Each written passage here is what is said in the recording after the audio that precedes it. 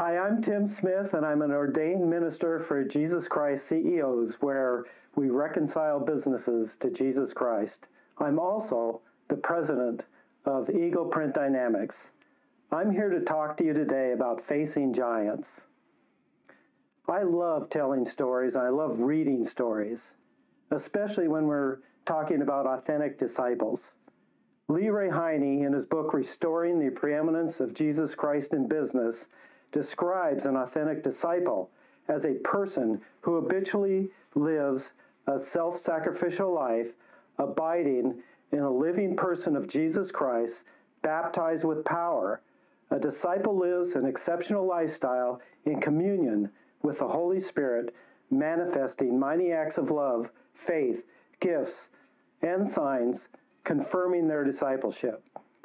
What I want you to do now as I tell the story is sit back, grab some popcorn, relax, and put yourself 3,000 years ago as I talk about the familiar story of David and Goliath. This comes from the Bible. It comes from 1 Samuel 17. I'm going to start with the second verse. Saul and the men of Israel gathered and camped in the valley of Elah. Then they lined up in battle formation to face the Philistines. What I want to do is tell you how this is really a story about business. You may not think of it, but think what they're doing. Here you've got soldiers on one side and soldiers on the other side, and they're getting in battle formation. It's just another day at the office, right? That's their career. That's what they're doing. They both have their competitive team. Let's go on to verse 3. The Philistines were standing on one hill, and the Israelites were standing on another hill, with a ravine between them. Then a champion named Goliath from Gath came out from the Philistine camp. He was 9 feet 9 inches tall, and wore a bronze helmet and bronze scale armor that weighed 125 pounds. There was bronze armor on his shins and a bronze javelin slung between his shoulders. His spear shaft was like a weaver's beam, and the iron point of his spear weighed 15 pounds. In addition, a shield bearer was walking in front of him. He stood and shouted to the Israelite battle formations. "Why do you come out to line up in battle formation?" he asked them. "Am I not a Philistine, and are you not servants of Saul? Choose one of your men and have him come down against me. If he wins in a fight against me and kills me, we will be your servants. But if I win against him and kill him, then you will be servants of us." Then the Philistines said, "I defy the ranks of Israel today. Send me a man so we can fight each other." When Saul and Israel heard these words from the Philistine, they lost their courage and they were terrified. So what's happening now? How does this compare with business? Think about what he's doing. Goliath is coming out and he's setting the standard. He's saying, "I want you to take a man and have him stand up against me, a giant, and we're going to go to war." And what does this do? This terrifies the Israelites. So he's setting the standard so that he has no chance of losing. What man can stand up against this giant in a one-on-one battle and win? So another thing happens. David's father, Jesse, sends him to check on his brothers. My guess is probably God inspired Jesse to tell David at this time to go check on your brothers. So David does what he's told. So let's get to verse 20. So David got up early in the morning, left the flock with someone to keep it, loaded up, and set out as Jesse had charged him. So why is David going to the battle? He's just following the orders that his dad gave him, which I think came from God. So he did not plan to do any of these things on his own. He just did what he was told. So he arrived at the perimeter of the camp as the army was marching out to battle formation, shouting their battle cry. Israel and the Philistines light up in battle formation facing each other. David left his supplies in the care of the quartermaster and ran to the battle line. When he arrived, he asked his brothers how they were. While he was speaking with them, suddenly the champion Goliath, the Philistine from Gath, came forward from the Philistine battle line and shouted his usual words, which David heard. When all the Israelite men saw Goliath, they retreated and were terrified. So let's talk about why the Israelites are afraid of Goliath. Well, obviously, he's a giant, and he set the standard for the battle. Maybe in a group they could have taken him down, but they can't by one man if it's man against giant. So they're simply thinking in their own natural strength, which I think is a very important thing. Phase 1 in the JCCEO blueprint in Lee Ray's book is to be an authentic disciple. An authentic disciple understands that they are not living by man's strength, but by God's. So let's go on. We're in verse 25. Previously, an Israelite man had declared, "Do you see this man who keeps coming out? He comes to defy Israel. The king will make the man who kills him very rich and will give him his daughter. The king will also make the family of that man's father exempt from paying taxes in Israel." Wouldn't we all love that today in the world we live in?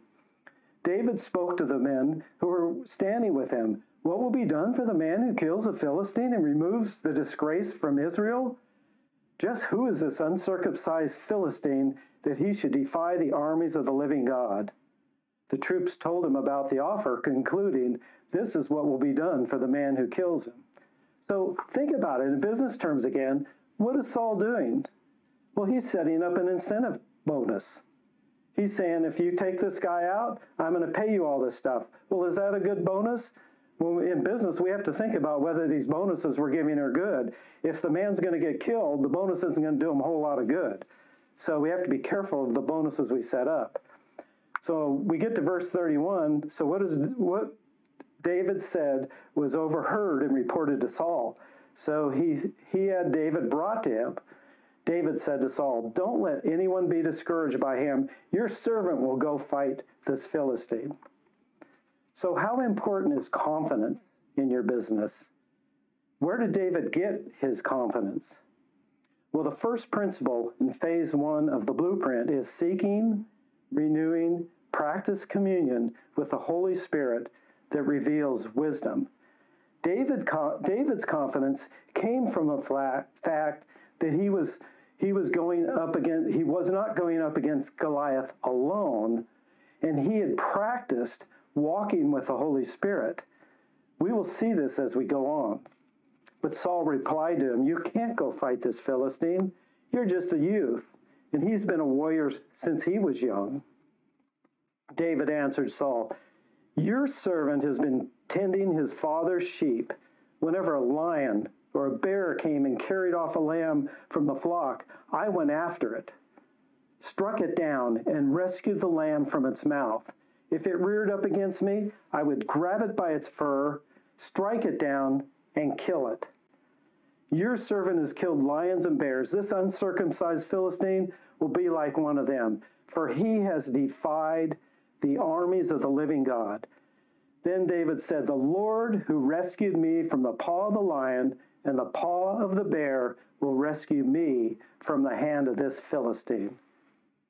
Saul said to David, "Go, and may the Lord be with you." Now, the second principle in phase 1 in the blueprint is wisdom, exercise in communion with the Holy Spirit, manifests faith. David had experience with deep reliance on the Holy Spirit in his victories. He trusted God in everything he did. He knew that God gave him the victories against the bear and against the lion, and he knew that God was going to give him victory today. So then Saul had his own army clothes put on David. He put a bronze helmet on David's head and had him put on armor. David strapped his sword on over military clothes and tried to walk, but he was not used to them. He can't walk in these. He said, "I can't walk in these. I'm not used to them." So David took them off. Instead, he took his staff in his hand, chose 5 smooth stones from the wadi, and put them in his pouch, in his shepherd's bag. Then, his sling in his hand, he approached the Philistine.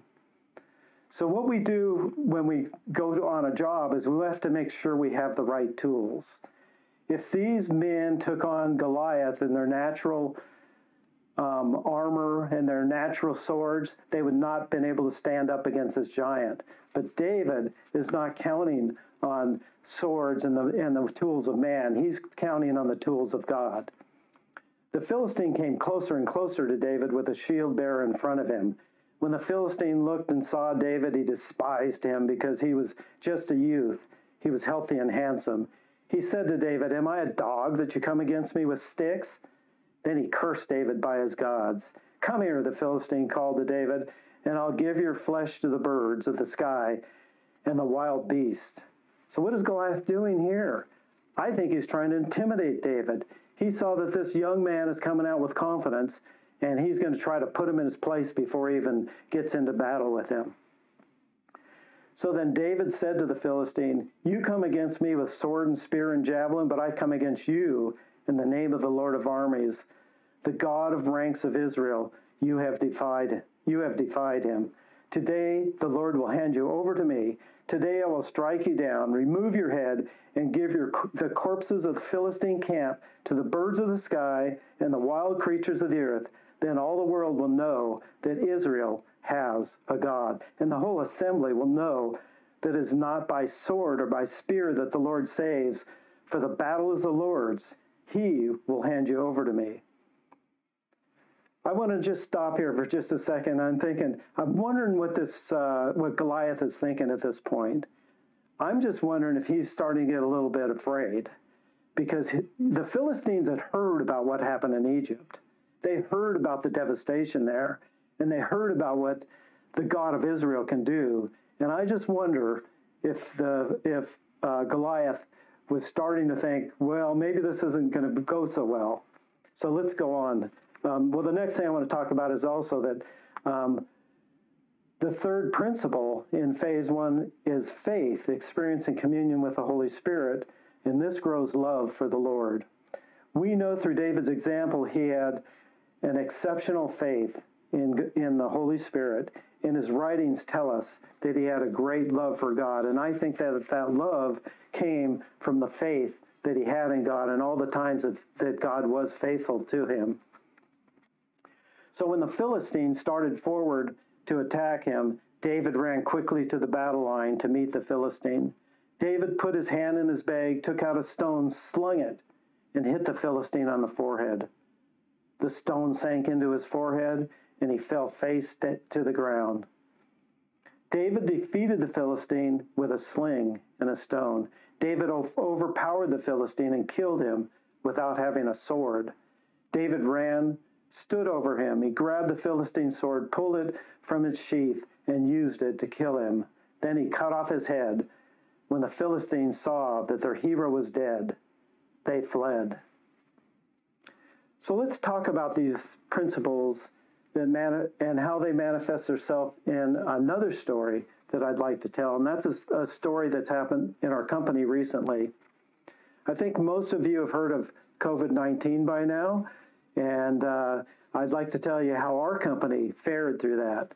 So it was 2020, and it was April, and things started falling apart in our company. The shutdowns for COVID were devastating to our business. And even though we were an essential business, we provided forms, labels, and PPE products to grocery stores, restaurants, hospitals, and all the other supermarkets. So a lot of places that were essential, and they had to run, and they couldn't run without our products. So we were able to operate. We still dropped 55% in our revenue. We had to lay off half of our workforce. The ones that were still working were overwhelmed because they had to work too many long hours and they were burned out. And we had to shut down our plant completely. From May to August, we were losing about $25,000 per month with no relief in sight. One of our sales rep who was working really hard got an opportunity, and it was to sell to bid on $6 million worth of PPE products. But there were a lot of problems with this bid. First, the customer was historically a slow pay, usually about 90 days. All the vendors were overseas, and they would want to be paid up front. The margins were very low, and we did not have enough cash to purchase the product and then wait to get paid from the customer. And we did not have enough credit line on our credit line to borrow enough to bid on these products. But we had practiced being in communion with the Holy Spirit prior to this. So we prayed about it. What should we do? Should we bid on this or not bid on it? And we exercised what we knew about our communing with the Holy Spirit. We had a firm belief He would only give us what we could handle and take care of the rest that we couldn't handle, that we couldn't see with our human natural hearts. So we did our part and trusted God to do His part. And we believe He wanted us to move forward because we were in covenant with Him, and He would not let His company fail. So that's what faith experience looked like. So here's the good news and the bad news. We were awarded about 2/3 of the bids, so we got about $4 million. And this was over about a 3-month period. So we needed a lot of miracles to happen for this to work and for our company to still be in business by the end. So here's what happened. Miracle number 1, and this never happened before, but our vendor was willing to accept half the money down and the rest when our customer paid. Miracle number 2, we told our bank how much money we needed and when we'd be able to pay it back. And the bank has never given us a loan like this before. It was unsecured, and for a $500 fee, they gave us all the time we needed, and it was 4.5% annual interest and no collateral. I don't know if I'll ever get a loan like that again, but we got it this time. Miracle number 3, our customer paid us in 10 days. This is totally unheard of from this customer. So in 90 days, we booked, manufactured, delivered, and billed almost $4 million. We were paid and put $400,000 to the bottom line after paying our rep the commission. It contributed to a sure loss for the year, to us helping to record a $200,000 pre-tax profit when we were expecting to maybe even go out of business that year. In conclusion, an authentic disciple is seeking, renewing, practicing communion with the Holy Spirit, who reveals wisdom daily, weekly, monthly, and continually. Wisdom, exercising communion with the Holy Spirit, manifests faith. Faith, experiencing communion with the Holy Spirit, grows our love for the Lord. I hope you enjoyed the stories, and may God bless you, and may God bless each and every one of your companies. Lord, we thank you for all the people that are viewing this today. Lord, if I can ask for anything from you, I would just ask that they would have a relationship that will grow and continue to be in communion with you. Help them, Lord, to see in their strength they can't do it, but in your strength they can. Just help them to experience some of the things that I've experienced. I thank you for blessing me the way you have and blessing your company, Eagle, the way you have. And I pray, Lord, that you bless each of these companies in the same way. In Jesus' name, amen.